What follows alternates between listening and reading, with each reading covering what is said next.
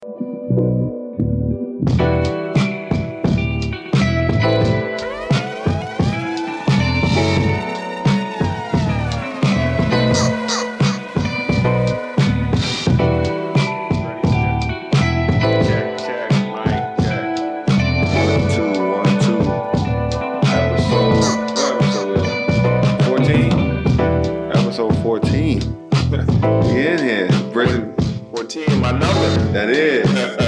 this is going to be a fire podcast.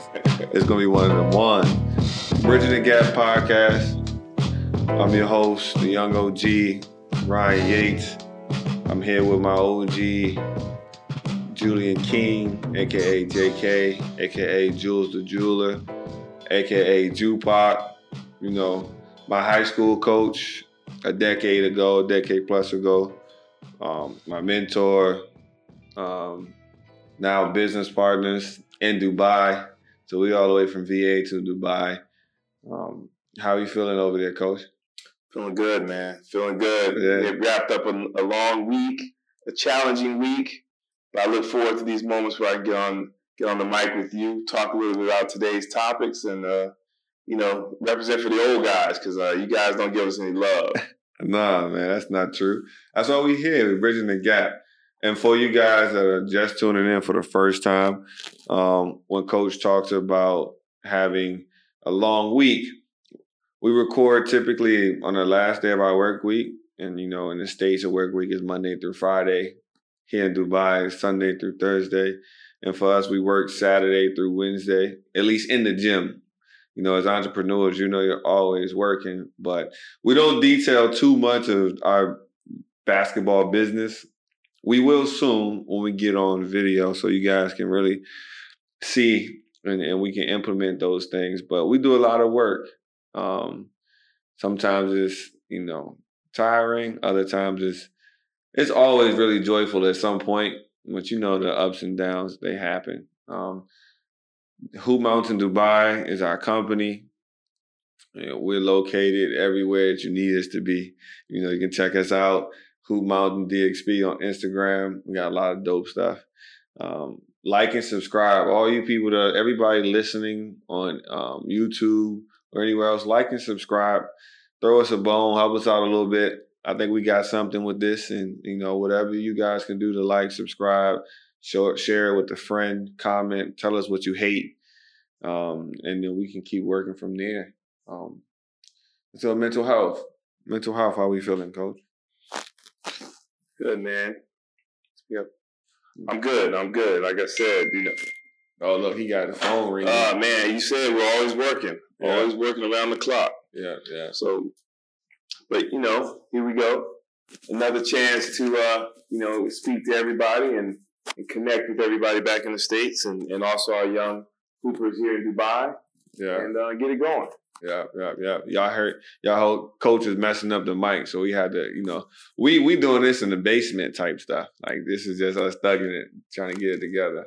But what we'll do is let's get into some good stuff here. NBA, right? We recording a lot that happened basketball-wise. First of all, I woke up the other day, and, I talk about some of my bros all the time. My guy, BG, hit me. The time difference, like 9 hours right now. He hit me. He said, Russ back. Wizards back. He spelled it Byke, B-Y-K-E, right? I'm like, what's going on? And the Wizards have beat the Nets. Yeah, in an interesting fashion. I think Bill hit a three and it put him, tied up or put him down only one. And then the next play, Russ gets a wide open three on an inbound steal. Yeah. Bill hitting the three was to be expected because he's been hitting a bunch of clutch shots all past 2 years. But for Russ to get his swag back was big. 41 piece. For triple double, right? Or close to it? Yeah, I think he got close to it. I think he might have been like one rebound or one assist away. You know what I'm saying? Interesting. I want to see what that Wizard crowd sound like now, because those would last like 3 or 4 weeks. They've been throwing mud on his name. Well, I think reports just came out that he's been injured a little bit though. Yeah, because he didn't play the next game against the Clippers, right? Right. Or Portland. I'm sorry, against Portland. And they took an L. But then the next game, after taking the L to the Wizards, who are the worst team in the NBA, the Clippers come into town from Brooklyn, and Brooklyn gets the W. Now, Brooklyn gets a W, and I think it was like 124, 120. And everybody talks about, of course, the defensive woes, because right now they're the greatest by percentage. I think it's whatever those analytics are. They're the best offensive team the NBA has ever seen. I believe that. But also the worst. Defensive team that the NBA has ever seen. So last night we had 39 from Kyrie. We had 28, I believe, from KD. 28 and 9 boards. And then you got James Harden, who goes for 23, I believe, 11 rebounds and 14 assists. You know, I woke up and I was like, my boy hit me and said, yo, Kyrie just different. I get there to see the highlights, and it's like he just painting a picture on the court. Like, it's just different space. I remember saying that to you, right. And the first thing you said to me was like, oh, Kyrie different? What'd you say to me, though? I'm thinking about KD, because KD, 28 and missing 2 shots. Knowing that even though Kyrie is special, James Harden's special, your name is circled on the other team's board in the other locker room for sure. And for this man, it was how many? Oh, lean back. 13 of 15. All right, cool. 13. It was 11. As a matter of fact, he was 11 for 13 from the field. So you had 28 points off 13 shots. And we're just talking just simple mathematics. If you just shoot 2 times, you just shoot 2-pointers 14 times, you get 28 points. Right? He got, and 9 boards. But then you talk about what our guy James Harden is doing. You know, we had this conversation about who's going to have the ball and facilitate. Yep. And we said Kyrie needs to be the 2. Yep.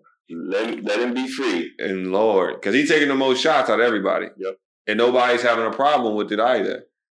You know, so that's good. But man, I think Harden for sure going to lead the league in assists. This it's possible with those 2 for sure. He's already been 10 assists a game type of guy when he was in Houston. Without these, you know, military grade weapons to the right and the left, like military grade, that's different over there, man.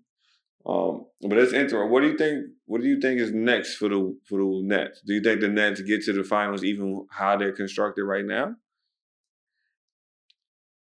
I don't think so. Just because we all know in the playoffs, you got to get some stops. Because to get to the finals, you think about they got to beat a good Boston team that's got 2 dogs on the wings. Yes, Jaylen Brown's having a hell of a year.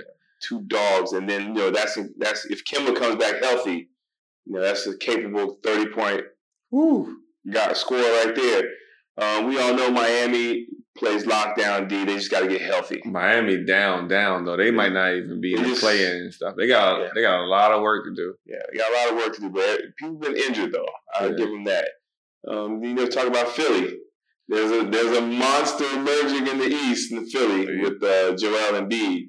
Man. So at some point in time, the Nets will have to address that if they meet, because who they gonna have in the hole? DeAndre Jordan is past his prime, so he's in trouble. Yeah, that is. I do think that they can get to the finals in the East for sure, constructed the way they are. I don't think they'll beat the Lakers, because that's what I got going, of course. But I don't think they'll beat the Lakers there. If they play anyone else from the West, then I think that's a W. But I have a hard time seeing anybody beat them except for the Sixers. And that's only if Embiid takes that stride. Right. If Embiid takes that stride, then man, it's going to be a little bit different for everybody. Yeah, the way Doc's got him playing right now, and the way Embiid's an MVP candidate, which he ain't getting a lot of love right now. He should be, but you know how it is. We don't want to give the big men the love that they deserve, because we expect them to do these things. Yeah, they'll get that love to what's his name, the Joker and all them though. But we're gonna see. Embiid, keep pushing, man. We know he's back there. We're gonna start at a campaign, the way they started Trust the Process. For sure. The process is here now. No, that's love. So we'll see. And, I said I thought Kyrie was going to get it together. Remember I was saying that. Yeah. It's looking good. I'm seeing smiles and everything. But getting it together ain't a knock against his offensive repertoire. We talking about team chemistry and stepping up, and like I said, it's still a work in progress because it's early in the season, and we all know right now it's still new, so everybody's willing to put up with a lot. But we know it gets later in the season, people start saying, "Whoa, wait a minute, we got to change up some things." Yeah. I think they're gonna be good. It's going, like I said, I'm more interested to see. I wish we could watch it a little bit more in real time, but I'm more interested to see what that bench does, that coaching staff. What type of adjustments are made, because that's when it comes down to that late game things. A team that talented, you can't necessarily beat them just talent for talent, but your coach can out-prepare, out-scheme, and get some things done. Because, one little out-of-bounds play, one out-of-timeout play can shift the momentum just enough for you to squeak out of there with some wins or squeak out of there with a loss. So we don't know. Halftime adjustment. Yeah, your coach should be responsible for an extra 6-8 points a game just by some of the little schemes they can come up with or quick hitters or things like that. But they can't help you if you don't attempt to play any D. I'm sorry. Right.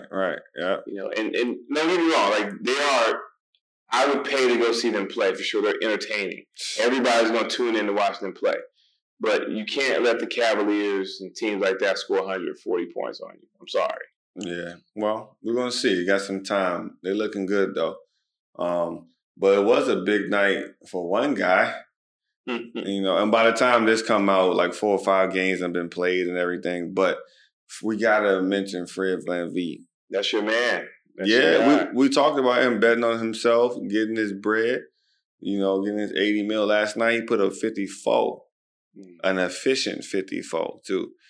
I think he hit like 11 tray balls, and I think in his press conference post game he talked about how DeMar DeRozan had been telling him every time he got 30, 34, he said, "Man, you weak for not going ahead and breaking my record." So it was dope to see DeMar, show him love for beating his record, which was previously 52. Yeah, I got a lot of respect for DeMar, man, because he got shipped out of there after showing a lot of love to Toronto and saying that he wanted to stay there. But he's showing them nothing but love because, I'm going to be real.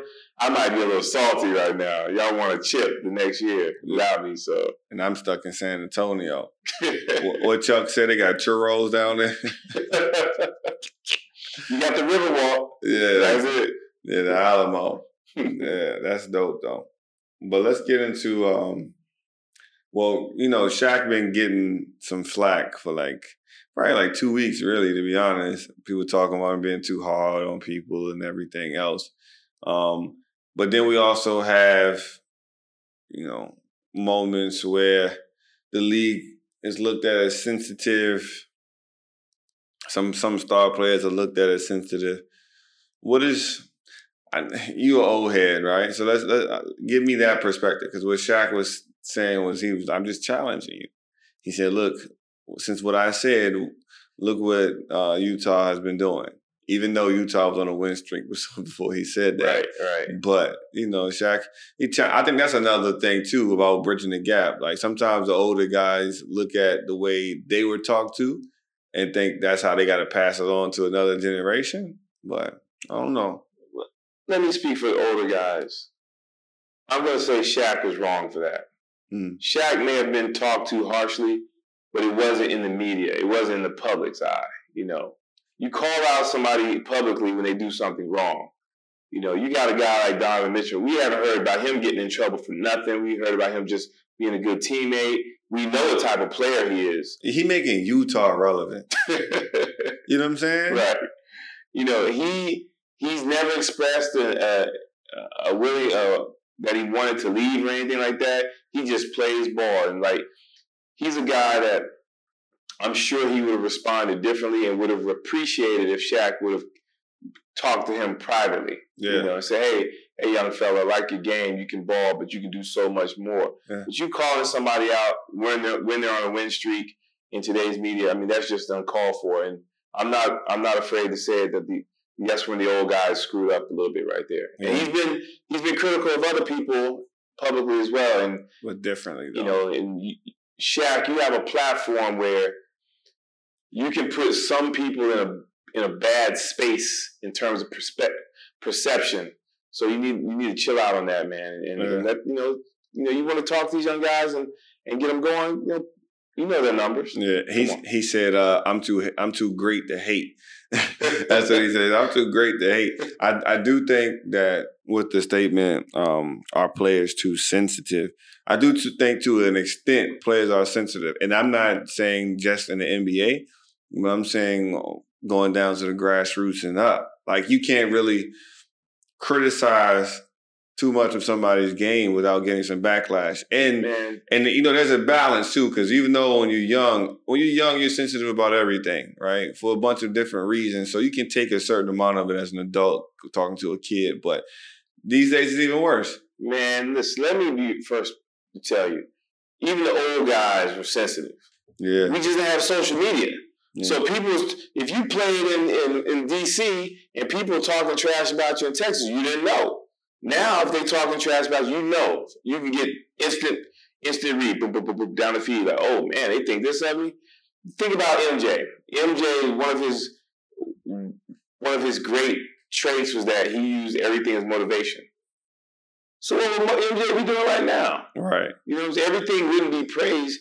He'd be seeing some negativity around his name, and he take that person. Now, can everybody do what MJ did? No. Hell no. So there's man, everybody was sensitive.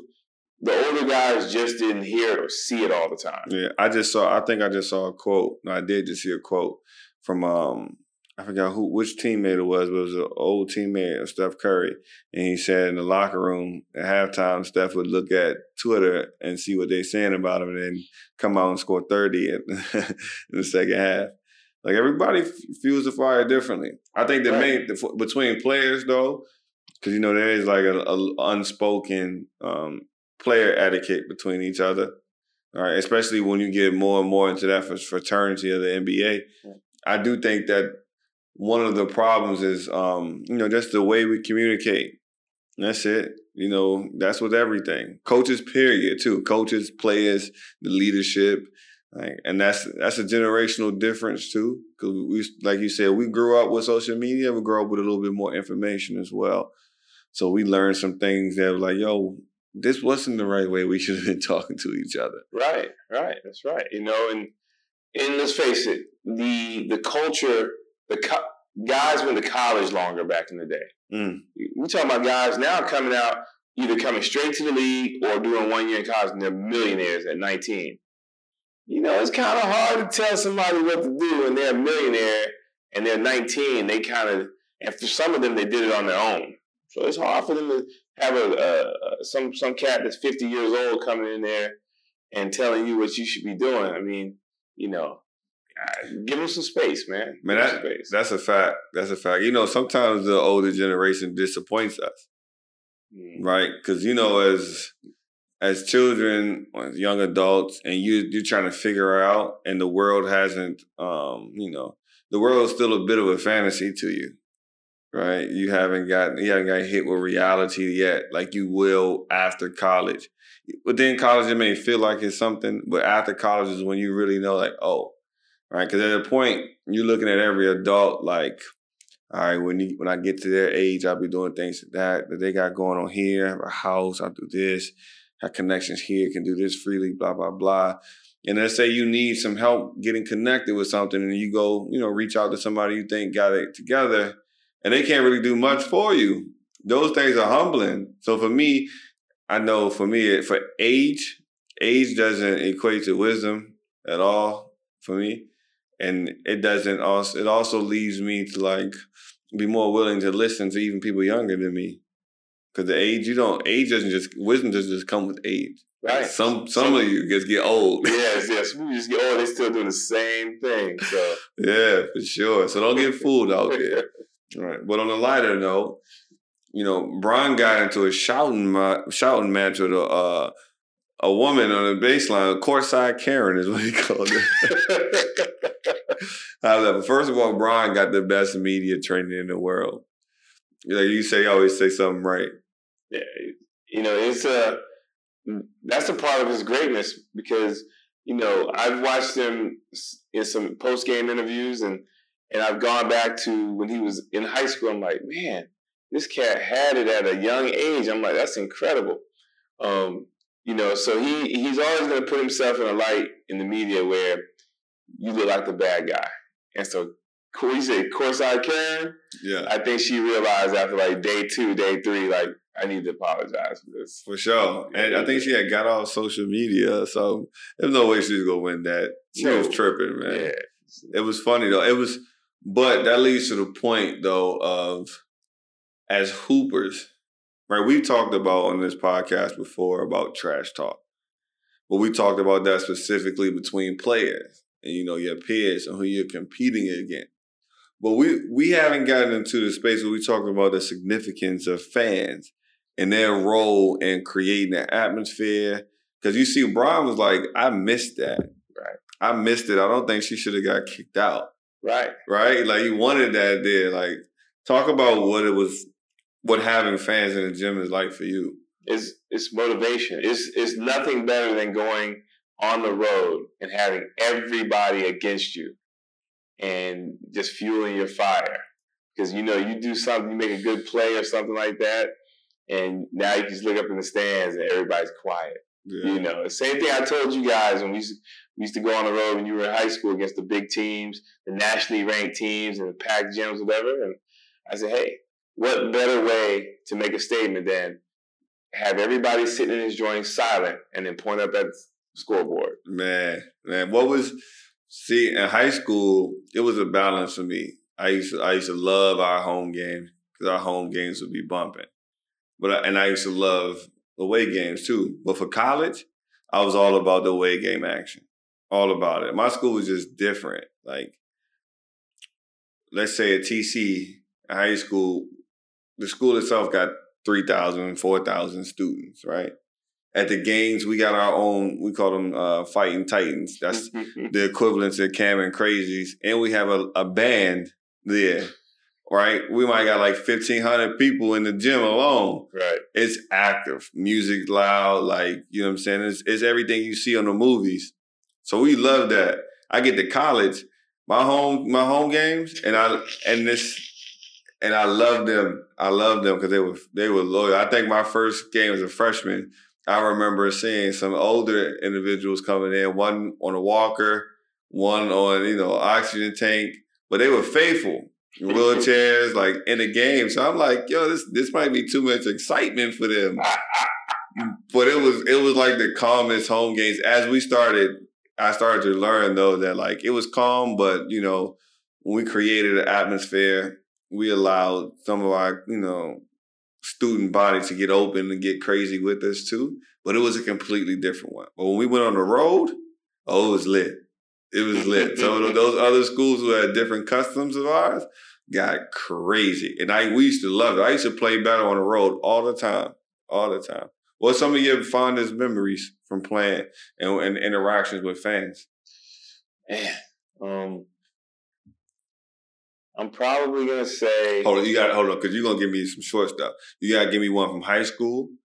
You got to give me one from college and 2 from pro. Oh, man, here we go. And then you got to give me some coaching ones. Here we go with this. All right, high school. I remember playing Central Macon High School, which was a bigger school, like 3,000 kids, whatever, much bigger than us. My high school was only like 1,800, something like that.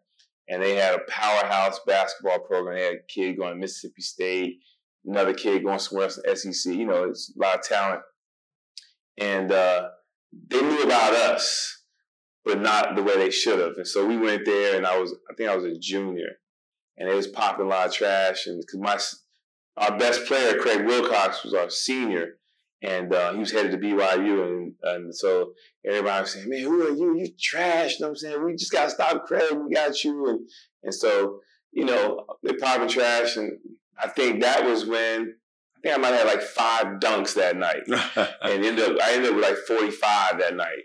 And I remember just after it was over, I just pointed up at the scoreboard. I was like, "Man, what you got to say now? There ain't nothing you can say."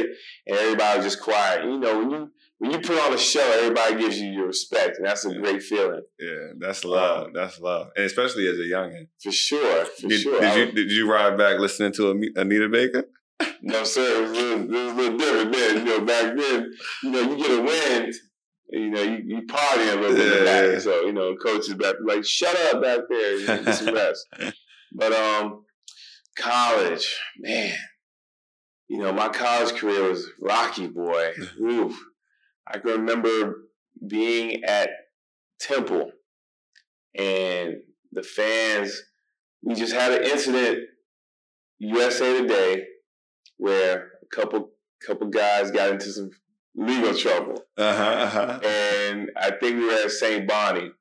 And they had Harry Moore. Shout out to him, man. Great Atlanta 10 player. You said Harry Moore? Harry Moore. And I just know it was something. The incident that happened had to do with a vehicle, an automobile. And so everybody in the stands had keys. They had their car keys out. They're shaking their keys. Man. And, somebody on the squad. And I remember we went up there and bust them up. And I just remember, holding my hands up before Coach snatched me for saying, we win with class and dignity.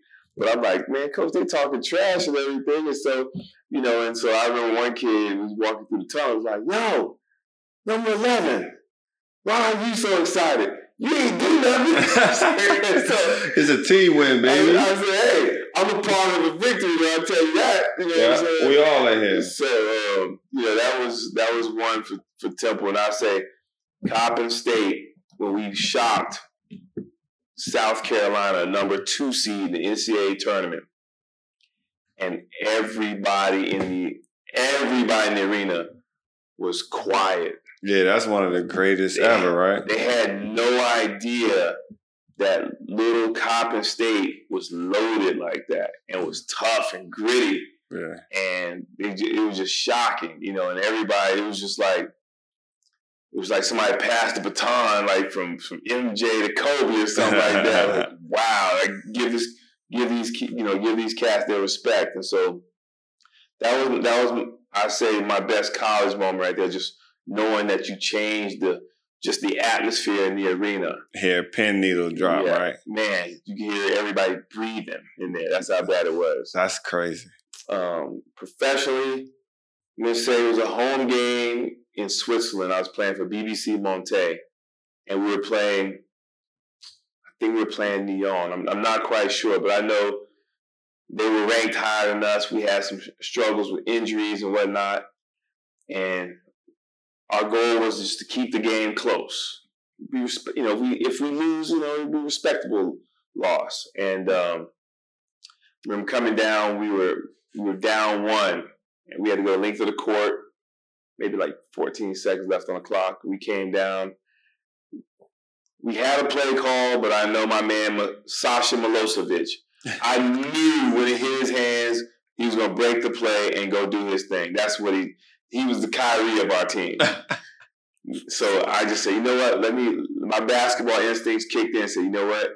I know he's going to put it up. Let me just crash the boards. And Sasha put up a wild shot, of course, because they knew he wasn't giving up either. So he had people hanging all over him. And he shot it, and it came off the left lip of the rim. And I caught it midair. Didn't even come down with it. Caught it midair. Put it right back up before it dropped right as the buzzer sounded. Oh, man. And everybody just rushed the floor and everything and tried to pick me up. Shit. Yeah, I was like, don't pick me up and somebody going to drop me. You know what I'm saying? And so I just remember, man, that little town probably partied the most in that night that it had ever partied in its existence. That's dope. Yeah. That's dope. That's dope. That's crazy. Now, let's talk about you as a coach. Okay, as a coach. You as a coach. Oof, man. And you coach has been at different levels. You've been in high school, been in prep school, been in college, been in consultants and WNBA, and everywhere. You know, been a professional head coach himself. So he's seen some things. You know what? I'm gonna say high school. That my most memorable moment with a team that you and Glenn Andrews and all you older guys, EJ and everybody always laugh about because you guys know we overachieved every single night. Man. I think it's the game we beat. Phoebus in the state tournament when nobody expected us to have a chance. We had lost to them before down to Hampton Roads, I want to say by like 6 or 7 points or something like that. And no one expected us to have a chance this go around because they knew a little bit about us. They wouldn't take us lightly this time, and it's the state tournament. And for us to pull out a gritty game, you know, as shout out to Coach Chaney, may he rest in peace. He used to always say, I want to win ugly. I want to win ugly. I don't care how I win. I just want to win ugly because when you win ugly, you learn something from it, you know. And so, rest in peace, Chaney. We pulled out a tough victory. And what's Rick's IG handle? Nah, man, we ain't doing that. We gotta make sure we shout him out because Rick was part of the team. Without him, you know, we wouldn't have had a major presence in the paint. And so pulling out that victory after even our contemporaries in the northern region doubted us. For sure. I did think I was going to win. And we pulled that victory off. And to see everybody now, want to be fair weather fans, come up, Coach, how you doing? Coach, good game. You know, dapping all the players up and all this stuff. And I'm like telling the guys, no, we just put our heads up. And we walk to the locker room and we just point at everybody. That's it. Just point up at the scoreboard and, you know, just show everybody we just here for business. For sure. We don't need you guys because when we were down, it was just us. You know? So I'm going to say that was probably the best moment for me in terms of changing the atmosphere in the gym. That's dope. And you see what fans do. You know, it's just a different type of motivation that's there sometimes when they're there. I remember... You know, I talk trash all the time. All the time. It's summer league. It's open gym. And there's some people on the sidelines. I'm talking to them. You know what I'm saying? I remember in high school, though, it was 2 moments for me. When we won states in 2008, I remember being told, because we played Bethel, AISO High School, and they were undefeated, had some D1 guys and all these other things. And we had swept through that Tidewater region, average 20-point win difference, right? But people thought we were going to lose. I remember hearing that before the game, in each aisle, because, you know, they separate the teams based, you know, on different sides of VCU.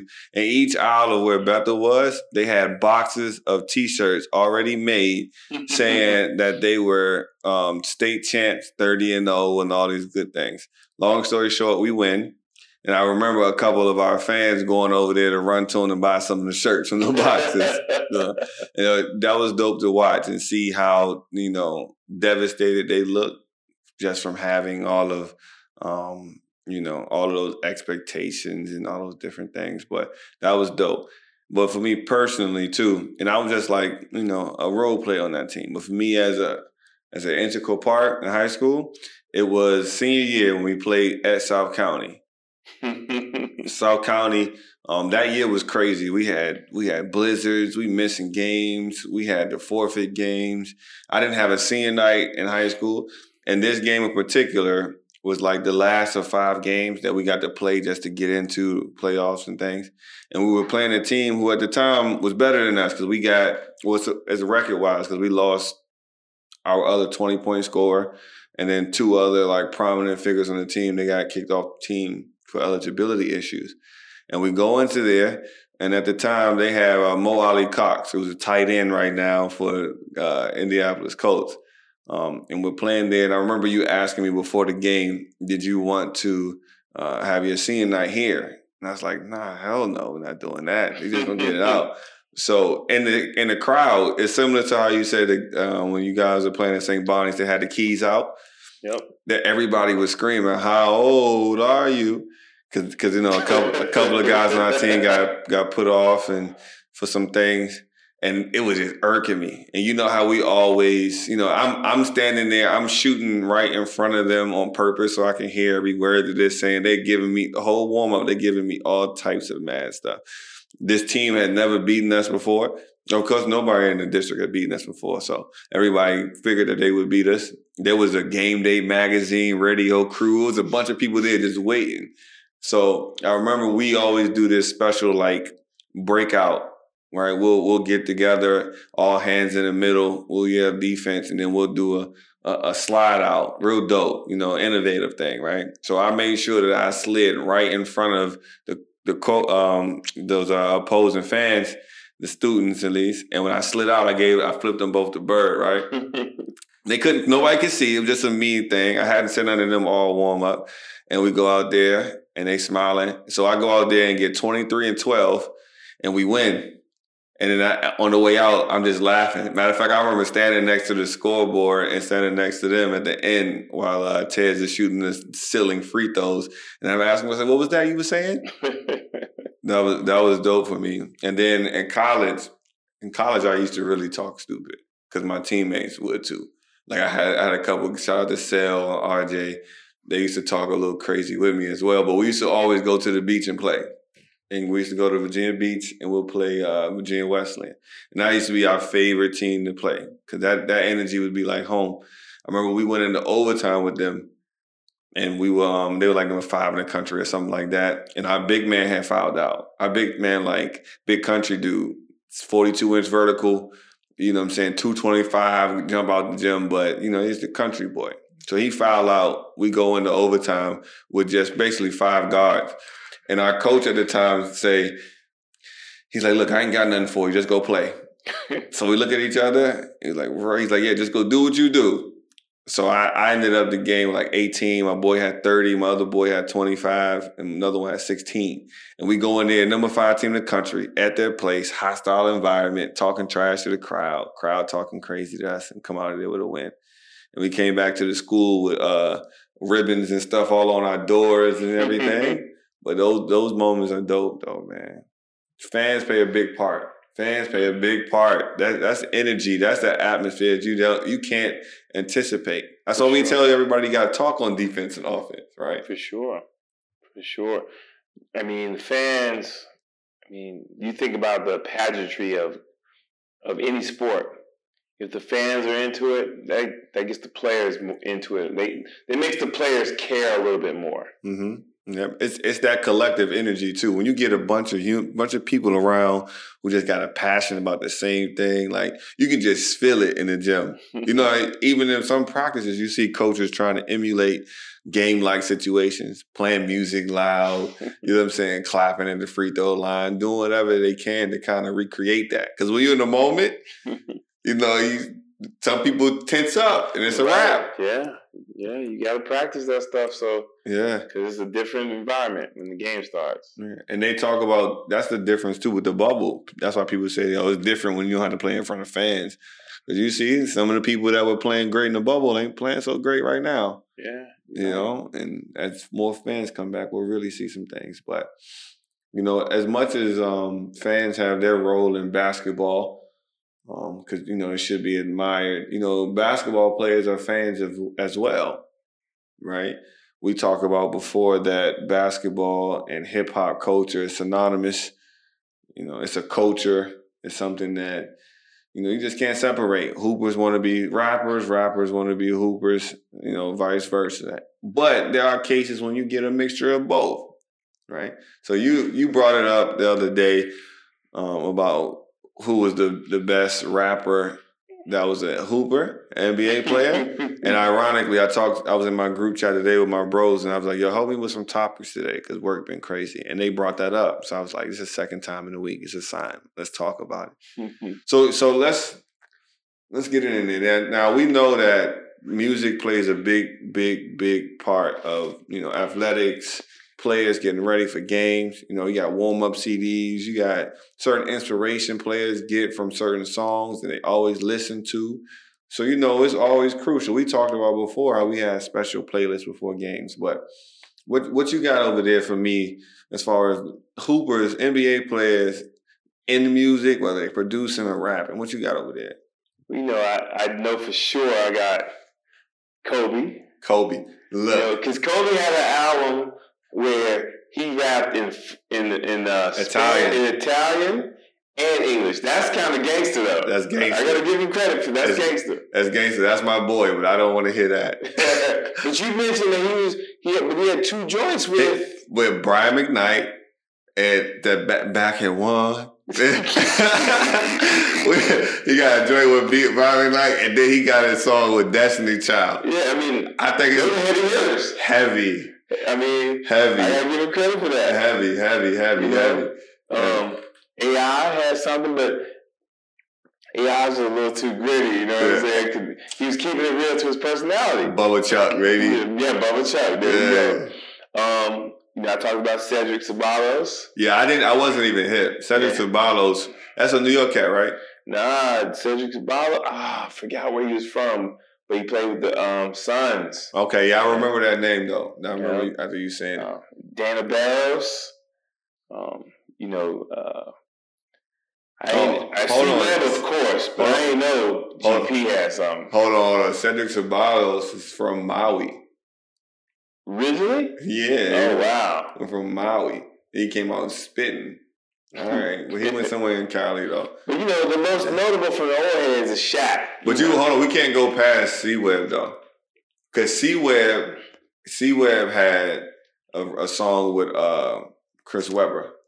Pull up those most notable NBA songs. Let's see. We got most infamous rap tracks, right? Bean, my man Bean, we talked about it. But look, we got KD and Bron got a song together called It Ain't Easy. See, I didn't know that. I ain't never listened to it. It came out in 2011. I ain't listened to it. But KD, I seen pics of KD in the studio with Jay-Elect, like sitting in there with Conway and the Machine Gun. Like, he got I don't know if he got an ear, because I ain't going to say that because I haven't heard of production and stuff. But I know KD, I seen a video of him rapping before, too. I seen that before, and I know he loved music. He loved music. Young boy, Lonzo, big baller. He got a song. Lonzo got tracks, like actual tracks, and like you go on Apple Music and Spotify, you can hear Zoe rapping. It's kind of sleepy for me, but he got a song with Lance Stevenson. Yeah, I give Lonzo credit. He has something different. He has something with his brothers that I actually liked a little bit. Yeah, they funny, man. They can sell. They good for TV, man. And then we got Brian McKnight featuring Kobe. So when Brian McKnight calling you for a feature, come on, man. That's high price. How much you think a Kobe feature cost? I don't know. Because I got to talk about the year. Because he might have been just showing Brian McKnight. It was the 90s. Come on, Brian McKnight in the 90s. Yeah. In the 90s. Right, that's what I'm saying. So Kobe's like, let me get on this to promote mine. Anytime. Because, listen. But that's not saying too much because Brian McKnight switched up on us. Yeah. And he started making some songs that definitely went completely left from where he normally Well, during this time he was still Brian McKnight with the one earring and the hoop earring there, the black tank top. All right, then we got Tony Parker had an EP. And I'm not listening. I'm looking at Tony Parker actually got a documentary on Netflix right now. I ain't talking about documentary. I just wanted to plug that because I haven't watched it yet, but I'm going to. But okay, Iman Shumpert. Iman can spit. I can deal with that. Yeah, he got a song called Knicks Anthem, Knicks Tape Love. The Iverson song you was talking about was 40 Bars. That's the title of that. I want to go see AI, get into his bag. And then we got Shaq with his weak freestyle. But Shaq got a bunch of stuff, as you say. He went platinum. He had Biggie in them on his stuff, right? People can laugh. Shaq's joint with Biggie, You Can't Stop the Rain, was actually nice.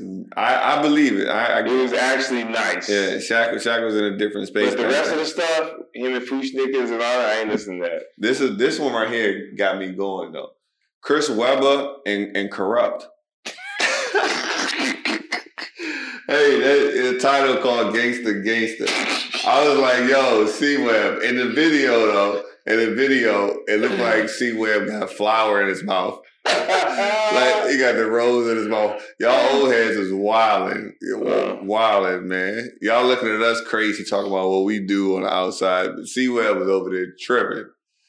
Man. Well, let's see. Let's see what they got in the rankings, though, right? Ethan, go to the other one. We all know who's number one. Not that one. The next one. All right, so we got one that's this one's a little bit outdated, right? So we've got Marquise Daniels. Remember Marquise Daniels, he played, his best years was when he played with the Mavericks. I think he came out of Auburn, with the Jazz. He could get together. I know he can rap. Tony Parker, we mentioned that. Chris Webber, we mentioned. Joe Smith. Now, I didn't know Joe Smith got with it. And he probably didn't get with it. He had the money. He attempted to do something. Come on, man. Joe Smith. I couldn't imagine. So, Gary Payton, when you threw that out to me, that was, that was different. And he threw that out, 94? B-Ball's best kept secret?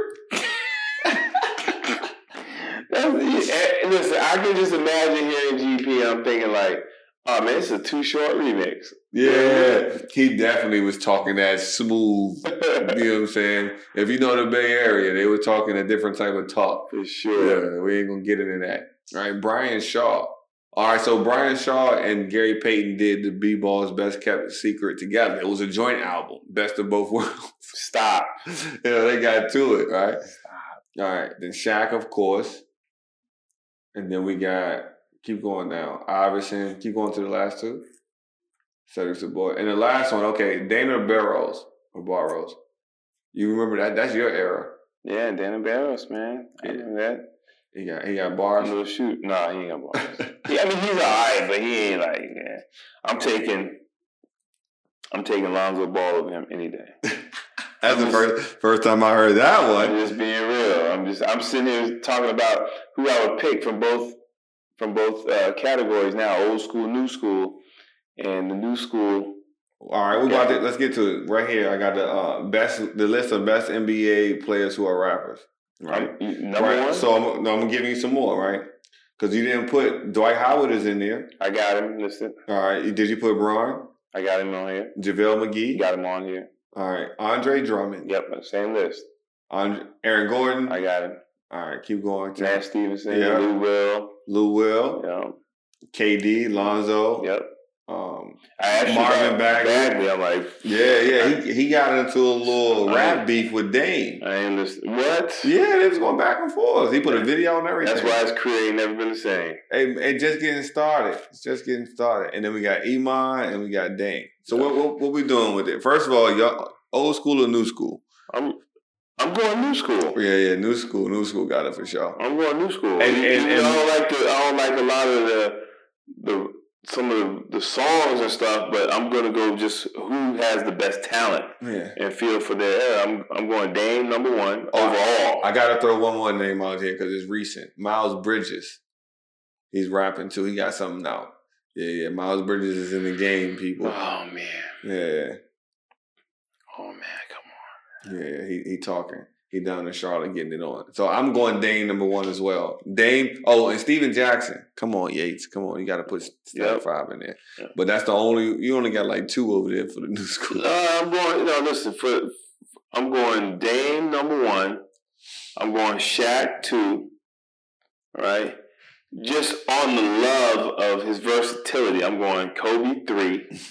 Listen, man, that's my man. Yeah, you got joints in 2 different languages. You're a bad boy. I'm sorry. And then you got Beyonce, Kelly, and Michelle. I'm sorry. I'm going 4. I'm probably going to go back to Iman Shumpert because it's musical, just musical vibes, just all his family, him and his wife. Yeah. And then if I go 5, I'm just going 5. Hold on, look at you knowing what you mean? Shump and Tiana Taylor, man. Look at you, man. I played dumb a lot, but I know something. But listen, my number 5, you gonna laugh at this, but this is because where I'm living right now, and I'm ingrained in the culture. I'm going Ron Artest.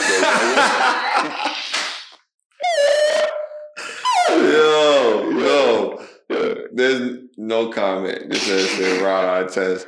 I'm not even gonna give you a 5. I quit, man. So look, it was an interesting list that I saw where some guy, I don't know how long ago he did it, but he put together a list of 10 NBA players and their rap equivalents, right? So I'm gonna start off with the list that he has already, and then we sit here and break it down player by player who we think should be there, right? Okay. So we got LeBron. He's saying it's like Jay-Z. All right. He's saying Bill Russell is the Rakim. All right. He's saying Wilt Chamberlain is Big Daddy Kane. He's saying Jerry West is Master Ace. I don't know Master Ace. I gotta learn that. That's the bridging the gap space right there. You gotta put me on. We got Kobe as Tupac. MJ as Nas. We got Kevin Durant as Eminem. That's disgusting. That's disgusting. Larry Bird as Biggie. That's not right. Yeah, we got Harden as Wayne. And we got Iverson as Fabulous. Fabo.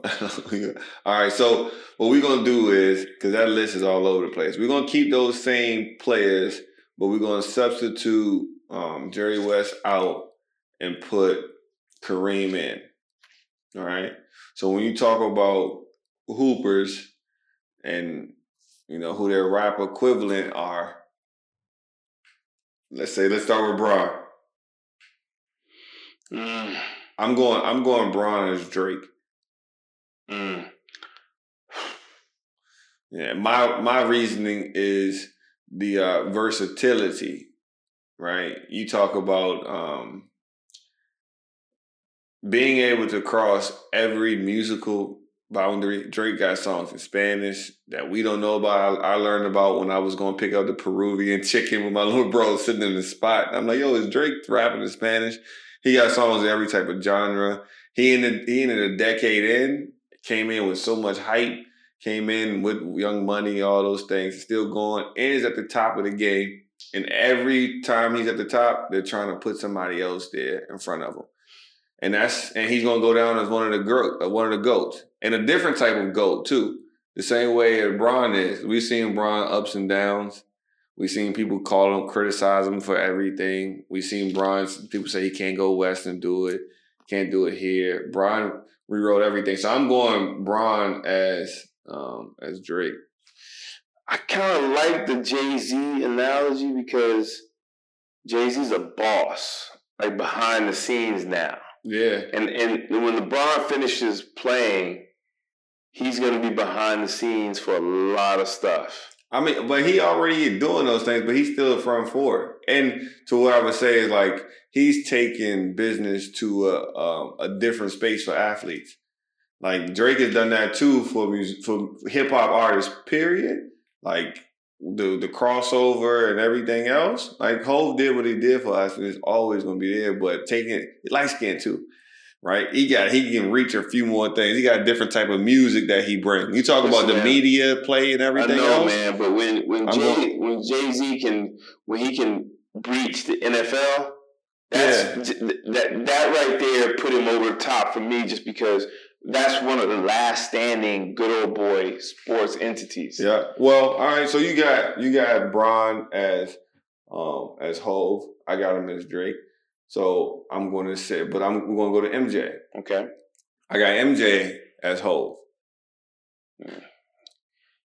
And that's for, you talk about Jordan Brand, right? You talk about now he's in the sports betting to where he owns a part of, I forgot what it's called, but he's into that. It's a whole different thing. First owner of a franchise. And then you talk about international play basketball-wise, like Black Jesus. That's what you was calling them. Like for sure. Everything about is that foundational step. Like everything that is going forward with basketball is because of what Mike did first and the way he took the game first. And I see that same thing with Hov, to where Hov Hov did that, so you ain't have to, right? Hov did all of those things, still there around, still giving out the blues, and you got the blueprint there, right? Like you still listening to Hov everything. MJ's shoes still number one selling. True. You know what I'm saying? So I'm going MJ with Hov. All right. Where you got him? I didn't like the Nas. Yeah, I didn't like that either. Because just Nas is one dimensional in terms of just being a great lyricist. Mm-hmm. MJ reaches so many different other aspects of society. It's tough for me because MJ can be Hov, but also I like how LeBron is too. Because, and like I said, the reason I like LeBron being Jay-Z as well is because he's just a power broker, man. Like everything he does is, he's playing chess, not checkers. And Drake is Drake, but Drake ain't doing nothing like in terms of underlying empowerment type of scheme, and things like that. So, I'm with you with that. Yeah. I'm okay with that. Yeah. But I kind of spread Hov over two people. That's all. Yeah. You gotta pick one, man. All right. So you gonna Hov with two people? I got to. Yeah. See, and the other reason why I did Bron and Drake because that's the play between Bron and MJ, Drake and Hov. Those are the two at the top, and they're gonna be there at the top, and everybody's gonna be comparing it to them because music-wise, business-wise, they're only that boys. And numbers-wise, Drake gonna have more numbers at the end of the career just because of the way time is, just like Bron is going to. But the substance still gonna be different with MJ and Hov. But then we got Bill Russell. I'm going Chuck D. Yeah, I would go Chuck D over Rakim because Bill Russell, we're talking about being an African-American athlete in Boston back in those days and then becoming a player coach. First one to do that. And he won a chip that way. Yes, he won a chip. I think he won two, maybe. I know he was a player coach at one time. That's crazy. It's gangster. So I'm with you on that one. I'm with you on that one. There's no argument with me on that one. All right. Sure. Wilt Chamberlain. Now, I like the Big Daddy Kane one. I ain't gonna hold you. I don't know. I don't know. I don't know if you're gonna contest that one, but I like the Wilt and Big Daddy Kane. Because do you say Big Daddy Kane doesn't get his respect as one of the greatest ever? Yeah. I like that. And they were both smooth. The persona. Yeah, they were both persona. Smooth. Both smooth. Persona is there. So we'll agree on that one. Yeah. Kareem. My first thing with Kareem, my first thought was KRS-One. I could go with that for sure. Yeah. If it almost like he just fit, like from Lew Alcindor to Kareem Abdul-Jabbar. That's like a KRS-One type of eye-opening space. Sure. If you weren't going to go Kareem and KRS-One, I'd have to fit Rakim in that spot. Okay. But I like I like Chris. Yeah. Hey, listen. Chris is my man. What's funny is Ethan still isn't with us. But as you guys see, Ethan is still killing it with the artwork. But Ethan told me the other day that he went and listened to some KRS-One. He said, "Yeah, I went and I listened to what you guys were saying. I went and listened to some KRS-One, and I'm like, what? King got you flooded. I got to get it out of there." Yeah, man, come on, man. No, that was dope. That was dope. All right, now it would be Kobe, and right now they have it as Tupac. I could kind of see it. The gangster. Because Tupac lived like 5 different lives. Yeah. And he could relate to anybody. He could be East Coast. He can be West Coast. He can be, the theater and arts. Yeah, and crazy work ethic. He can be hood, work ethic. I mean, Come on, man. Yeah. See, look, originally, because I had this talk before, and you'll put someone like Kanye in that space just because Kanye's greatness is immense. Kanye is great in artistic value when it comes to making clothes, shoes, producing, and rapping. And he has got a different mind altogether, right? So for me, as a point, it was like Kanye probably the better one because Kobe was great on court, genius, just looking at the game completely different. And then you see what he did off the court when it came to his investments, his venture capitalist stuff. Him actually being in Moesha, different things like that, right? And then him also winning his Oscar, right? So for me, I like the Tupac, but just because of greatness, because Kanye got some of the greatest albums ever, Kobe got some of the greatest performances ever. I'm going Kobe and Kanye, and that's without that crazy Kanye stuff. I'm just talking about crazy Kanye as an artist. All the other stuff that ain't being. See, that's where the disconnect with me comes because Kobe, even though Kobe, we talked about this before, when he first came, he emulated Mike. Mm-hmm. Everybody emulated Mike. Mm-hmm. Everybody, Stackhouse, Vince, everybody, Harold Miner, everybody, but. He always was himself. And that's who Tupac was. Yeah. Kanye he lost his way a few times, but we talk about consistently, those two dudes, Pac, Kobe was like, I'm doing me. Yeah, but the correlation there too, when you talk about Kobe coming in emulating MJ and then making his own space, Kanye came in under Hove. Right? And now Kanye is his own space, like completely. Both of them at the top of their space to where it's like when you talk Kanye, it's just Kanye. When you talk Hove, it's just Hove. But again, I ain't mad at the Pac one either. But I'm going to go with Ye. Ye without the funny business. Yeah, it's a lot of funny business.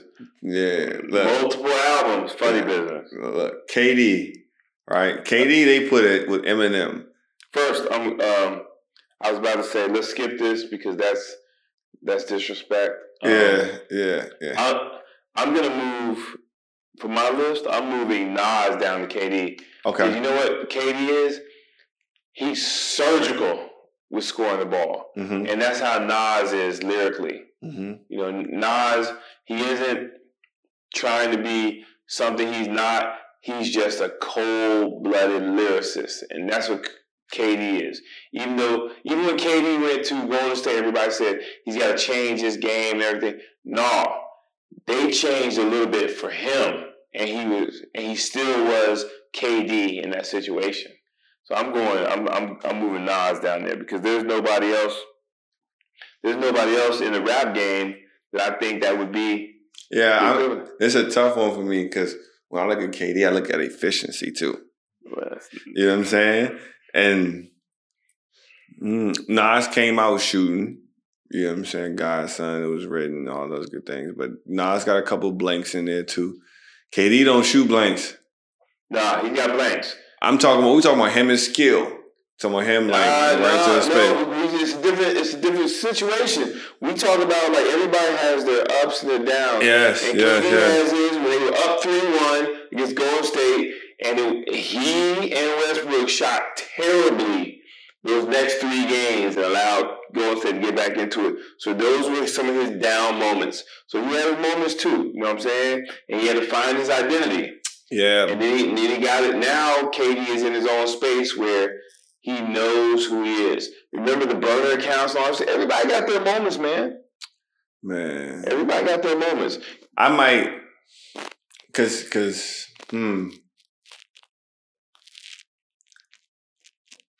I might go Snoop King. Watch your chin. No, sure. I might go Snoop because Snoop is maybe it's the body type, but Snoop is one of the greatest ever one of the greatest presences in the game ever. just because of, Snoop's first album may be arguably the best album ever for some people, right? Snoop got a lot of versatility. When he took that move from Death Row and he went to No Limit. It was garbage. Right, but it saved his career. And after that comes, Beautiful Girl, Sexual Seduction, all those different type of spaces. And he still is, he's most recognizable. Snoop got a different presence in the game, period, that you're going to feel forever. And it's a bit of like a unicorn for me. You ain't going to see somebody like Snoop to go from full-on Crip, Gin and Juice to TV shows with Martha Stewart. You see him now, he's different. And for me, that's like a unicorn status. Can't nobody talk like that. Can't nobody move like that. And for me, I think KD is a unicorn in that same space to where we're walking. Well, in totality, when KD's career is over, KD is not going to be he's not going to be the public presence that he is now. I will say that you have to do a little bit more research before you say that. Because he's already got things in motion with production stuff. I'm not talking about behind the scenes. I'm talking about Snoop. Snoop is different, man. I'm not arguing Snoop. With everything, but KD is not that tight. Well, like I said, I think that. First of all, I'm talking more about presence in your industry. And I'm saying that KD's presence in that space in the Gone is unicorn-like, just like Snoop is. They're gonna occupy the space differently. But I'm saying a person like Snoop, a guy like Snoop, that don't just walk through hip-hop or any genre of music like that. And I'm saying that I equate that same type of presence with KD. I'm talking about his art. I'm talking about his art. There's not going to be another player like KD for a long time. And that's what I'm equating it with. And it's still great, too. What I'm saying is that even though we talk about Nas had situations where he might have had one album, whatever, that wasn't a commercial, but it was always who he was, and he was always spitting stuff. Snoop had situations where there were moments where we didn't know where he was. It was a big difference. And I'm saying... And you just said the same thing about KD then. I'm saying KD's situation is, I'm talking about after he's done playing, KD, in terms of being a player, he will always be KD, but KD won't be a guy that's it's almost like I made this statement a long time ago about AI. People don't realize how... Hold on. Yes. Don't say people going to forget about KD. No. You don't understand what I'm saying. You remember what you said about AI to where people going to forget how great he was. No. What I'm saying is that people will have to be reminded. What? Yes, because I'm telling you, it's the same thing. No. Listen, it's the same thing. The same thing that people are saying right now about certain players is the same thing they said about George Gervin and people like the Iceman. You know what I'm saying? That's just how it goes, yeah. You talking about KD, man. I don't think I can forget that. But I'm going Snoop for KD. I'm telling you. Larry Bird. Who got Larry Bird as? Larry Bird, they had him as Biggie. I don't know enough about Bird to put that down for what type of. Hold on, let me take that back. Bird, listen, man. Bird, let me see. I know enough about Bird, but I'm thinking. You know enough about Bird. Let me see. Stop playing. I'm not going Biggie there though. He ain't Biggie. Biggie different. That's a different type of swagger. But this is why I think he's on the list. No, he's definitely on the list. No. This is what I'm saying. I think this is why somebody made the comparison. Because Biggie was big, fat, and ugly, right? That's what he says, right? But he still made his presence felt in the hip-hop game, right? And he made it sexy. Bird was in an era where everybody was black, high-flying, with afros and all this stuff, and people still knew who Bird was because he made his presence felt. Look, I'm here now. So I think maybe that's why they put him in there. Man, we give Biggie to Charles Barkley if that's the case. Stop playing. What you mean? That's MVP right there. Yeah, but we talking about I'm going Notorious B.I.G. I'm going with Shaq, man. Bird, listen, but I'm saying I think Bird got a different because you hear them stories about Bird talking trash. Bird giving guys a different type of blues and stuff. Yeah. And like, I think it's still the bad boy persona around Biggie. I think Bird. I think Bird leads. You listen to old school NBA players, they say Bird talk the most trash. Exactly. I'm saying I think Bird need a different rapper that's a little bit more like let me see. DMX.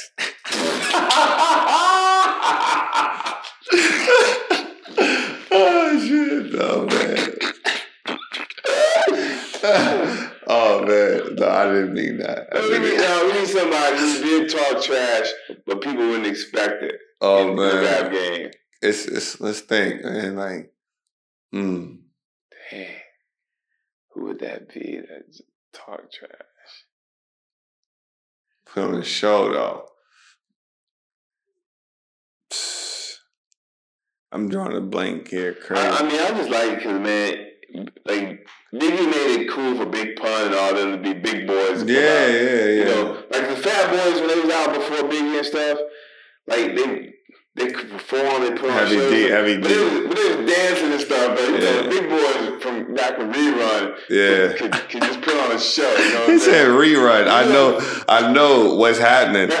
I know our listeners don't know. That's that bridging the gap right there. Where else can you hear about what's happening in Rerun? Go on, man. Big Shirley. Good Lord. Roger. Yeah. All right. I don't know. I gotta come back to Bird, but I don't like the Biggie one for that one. So I'll put a question mark there. All right. They got James Harden. As Lil Wayne. Dang. Wayne did break away from Cash Money.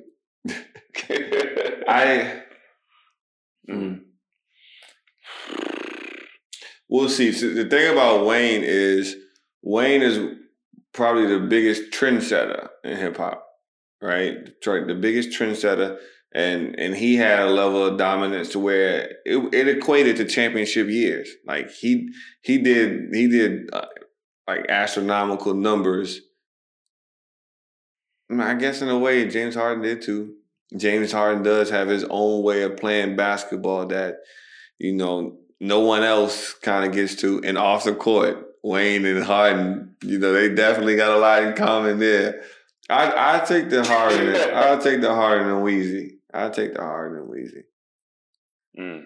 Okay. But I take that back. Because the next one is AI. I don't like this one. The next one is AI, and I like AI with Wayne. I like AI and Wayne more because, like I said, trendsetter, and it was different. It was a different space. It was a different space. I go AI with Wayne, and then Harden. I'm giving Harden to Travis Scott. Yeah, I'm just gonna go that way. Yeah, Houston vibes. No, I'm tripping. I'm getting Harden, Lil Baby. He gave Lil Baby $100,000 on his birthday. Look, there it is. Harden, Lil Baby. Well, you go Lil Baby, I'm going Scarface. Ooh, you gave him that much love? You gave it, yeah. You want to keep it Houston. I'm going Scarface because Scarface has been the same from day one to now, and people still know Scarface is that killer. Face different. Killer. Yeah, face. Because if you're going to remove Wayne, I got to replace him with Scarface. I can't replace him a little bit. I just can't do that. Because Harden, come on, man. Well, Lil Baby, I absolutely detest that AI was with Fab. Yeah. And nothing against Fab, but you got Wayne and Wayne with AI, yeah. I got Ice Cube. I was trying to think about where I was going to put Cube. Yeah. Where I was going to put Cube or give AI a NWA type of thing. Because AI was like, he's that dude like, nah, man, I ain't doing that. You know what I'm saying? I'm not Bojangling in front of the camera for this cat. You know what I'm saying? So look, I forgot to tell you this though. I figured it out for Larry Bird. MC Search.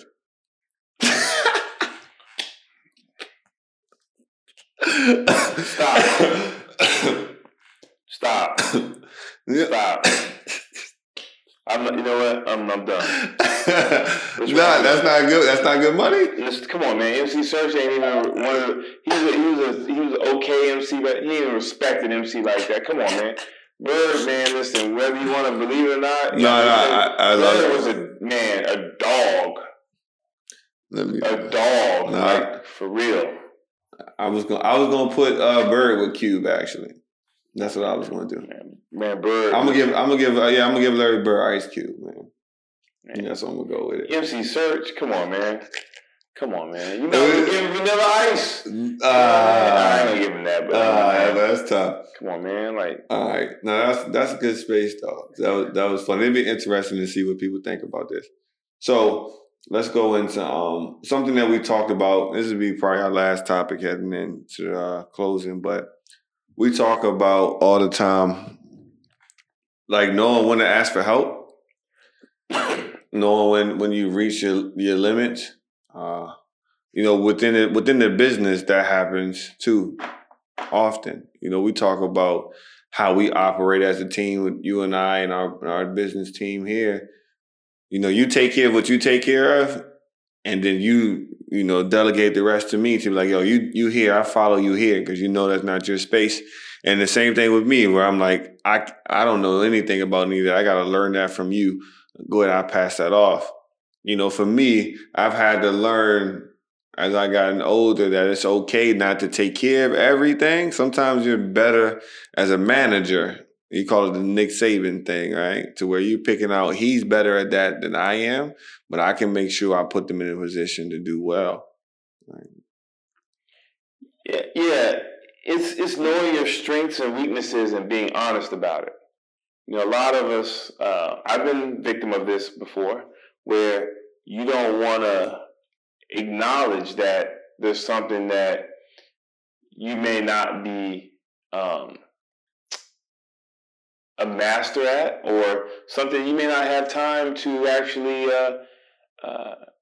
research and find ways of communicating that knowledge that you have. And so you got to find other people to help you out. And that's one of the signs of greatness, in that you know your strengths and weaknesses, and you are willing to work with other people to help you sustain that greatness. And you talked about Nick Saban. I always talk about how, one, he's really, really got a lot of guts to go into Alabama under the shadow of Bear Bryant, in a place that they live football. And not only has he, done a good job, he's done a great job. He's surpassed Bear Bryant. And he keeps doing it with the most turnover in terms of players and coaching staff every year. And he's changed with the game. Nick Saban was known for having a solid offense that didn't turn the ball over and a great defense. Well, he's changed the game now. Now they're one of the best offensive teams with a great offense and a good defense, he's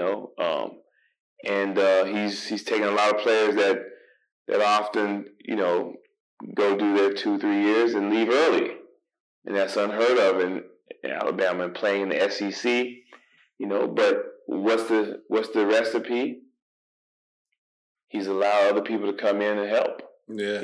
And you talked about the business. The business of anything is, you want to be in charge of your own business, a successful business. You have to know how to do everything from the ground up. Because if you don't know how to do everything yourself, how are you going to be able to help someone along that's struggling in doing some of those duties? Or how are you going to know to fix a problem when something goes wrong if you have no idea what's going on yourself? Yeah. And then know your limitations when you're like, dang, I don't know this and I don't have the capacity to do this. So let me bring on a team member with like values, like-minded, somebody that can be accountable, so they can take care of that part, so I can still master where I'm at in the space. Because, I got dreams of being an entrepreneur too. And I got into the space where me thinking I had to do everything was starting to get stressful. I remember talking to my aunt, and she was like, sometimes people don't realize that their passion, their strength, their gift is being able to have the vision and being able to see people that have the potential to help them get there and then put them in a position to help them there so you can focus on what you do best, right? But, a lot of those little things you still take part in and get there. But definitely, teamwork makes the dream work. Yep. Yes, but be willing. It's okay to reach out and be like, I need some assistance here. For sure. Man, it'll save you some headaches. Don't let that pride, that ego get you out. Pride is just birth of comparison. You only got so much pride because you're comparing yourself to something else. It's falsehoods. It's not real. Just keep pushing through that. Well, I forgot that you're a football guy. He gave that breakdown. College football. Super Bowl coming up. Mm-hmm. Mm-hmm. What's your choices? I'm going KC. You going KC? I'm going KC. Last time I checked, you was going against Brady, and you picked the Packers. Yep. I love Aaron Rodgers. Yeah, and I'm just saying, you still betting against Brady? Yeah, because Aaron Rodgers was put out by a bad play call. Yeah, a bad play call, bad decision. And that's just what it is, man. He's the victim of let's just say some poor decision making in terms of surrounding him with the right personnel. We're gonna Ethan, make sure you put this down. Coaches getting out of the way. We got to make that a topic for later because, I immediately just thought about Pete Carroll. Ooh, yeah, but we don't want to go on a whole nother hour, but we could think about that a million times. But you got Kansas City going back to back. I do. What does that do for Mahomes' legacy if he beats, Tampa Bay and the Buccaneers and Brady? He beats Brady and that Buccaneers team, which is loaded offensively, and winning back to back at a young age. You got to start talking about him being one of the top quarterbacks ever. Yeah. Because think about what he does. He's a combination of Michael Vick and Aaron Rodgers. It's like being able to sling that thing. Come on, man. I don't even watch it. But yeah, all right, I got you on that. Coach is calling Kansas City. Okay. I ain't watching it, so we'll see. Take it in. Well, we know how it is. Post-game wrap-up. We meet in the center circle. Time to close it out. Yeah. What you got for the folks, big guy? I always try to give something for our young hoop stars out there because they're still navigating their way through the game and learning new things each day. And, I want them to not only work on their game and play the game, but also start to visualize the game. When you guys can get to a space where you can visualize yourself doing something in the game before you actually play the game, and then calm yourself down and start to bring those visualizations to life, and then you're playing the game and it seems like it's in slow motion, that's when you're truly balling, right? Because right now, a lot of you guys and young ladies are moving at a fast pace and not really slowing down to see the game. I was the same way too. So don't think that I'm telling you something that I didn't go through. Slow down. Get whatever you like to listen to in terms of what gets you ready for the game, but visualize what you intend to do in the game. Good words. I always say, if you can dream it, you can do it. So make it happen. For me, I want to talk about making value-based decisions. Sometimes we get anxiety or get worried and feel like we need some clarity about what decisions to make, personal, relationship, business, anything. I think what helps you make great decisions is understanding who you are, your core set of values, and then that way it gives you kind of a guardrail and a baseline to keep you on track. Just like we'll say, if you're starting a business, have a clear mission and vision statement. So whenever you're making a decision, whenever you feel like you don't know where to go, you can always go back to that vision and mission statement that's clear. So whatever decision you make needs to be in line with what you already had in mind. Same thing personally. When you talk about whether to keep a friend around that you shouldn't be around, or stay in a relationship you shouldn't be in, or what have you, making a move across country. You can take away a lot of that anxiety and that worry if you understand what your values are. And if none of those are compromised, then you can go ahead and make that decision with pride and confidence. But if one of those things are compromised, then I can't do this.